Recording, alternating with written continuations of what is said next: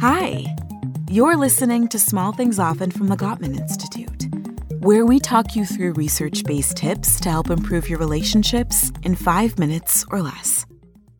Today's tip is about conversations that matter most in relationships. Think about it. You connect and fall in love by talking. But what should you and your partner be talking about to know if your love will last? And what do you need to talk about to reignite the connection and passion that first brought you together? There's 8 conversations that you and your partner should have, regardless of where you are in your relationship. The first is about trust and commitment. Talk about ways that you can cherish each other and show your partner that they can count on you.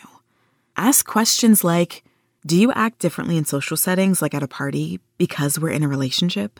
Or talk about a time where you really feel like your partner showed up for you. Another conversation is about conflict. This doesn't mean starting a conflict. This means talking about styles of conflict that both of you are comfortable with. It's easier to talk about these things when you're both calm. You could say, what would make you more receptive to hearing each other out? And go back to their childhood. It could be a big indicator of how your partner communicates. Ask, what were conflicts like growing up? And then there's sex and intimacy. Couples who talk about sex have more sex. But talking about sex is difficult for a lot of couples. Sure, it might be awkward at first, but talking about it gets easier and more comfortable the more you do it. So ask for what you want and need, and ask your partner to do the same. This next conversation might change the mood, but talking about work and money is important. And get this, money issues aren't about money. They're about what money means to each partner in a relationship. Discovering what money means to both of you will go a long way in resolving the conflicts you may have around money. You could ask your partner, what are your financial goals right now? How do you want to get there? It's also important to talk about family. Discuss how you would both handle taking care of relatives.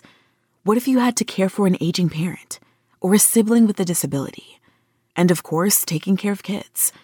Some couples aren't satisfied with their relationship after having kids. Sounds harsh, right? But it's no secret that kids can take a toll on your relationship. Talk about ways to keep your love alive, despite the demands of children. Take a cue from kids and plan ways to still play together. Discuss how you can add some fun and adventure to your relationship. It's okay if you have different ideas about what's fun. Talk about your bucket lists. How can you cross adventures off each other's lists? Doesn't a trip to Bora Bora sound like a good compromise for bungee jumping? Then jump into a conversation about growth and spirituality. The only constant in a relationship is change. How do you want to grow together? And beyond that, how have you transformed individually? What kind of legacy do you want to leave behind? If faith is important to you, how do you want to grow in your faith? And finally, honoring each other's dreams can be a secret ingredient to creating love for a lifetime. Talk about your hopes and goals for the future. Ask, what's your biggest dream? And why is it important to you? When dreams are honored, everything else in the relationship can get easier. Many strong relationships are a result of never-ending conversations between partners. So keep the communication going and stay curious about each other. Here's today's small thing. Prioritize one of these conversations when you have some quiet time with your partner. Dive deep into one of these 8 topics to learn and connect with them. Thanks for listening to Small Things Often from the Gottman Institute, helping you maintain and strengthen all of your relationships. Relationships are hard work. But did you know that love can be studied? And you can use research to improve your relationships right away. Like today. Sign up for Gottman Love Notes, a research-based monthly email newsletter featuring the latest and greatest from the Gottman Institute. You'll learn how to love others and yourself better than ever. Sign up today at Gottman.com/lovenotes.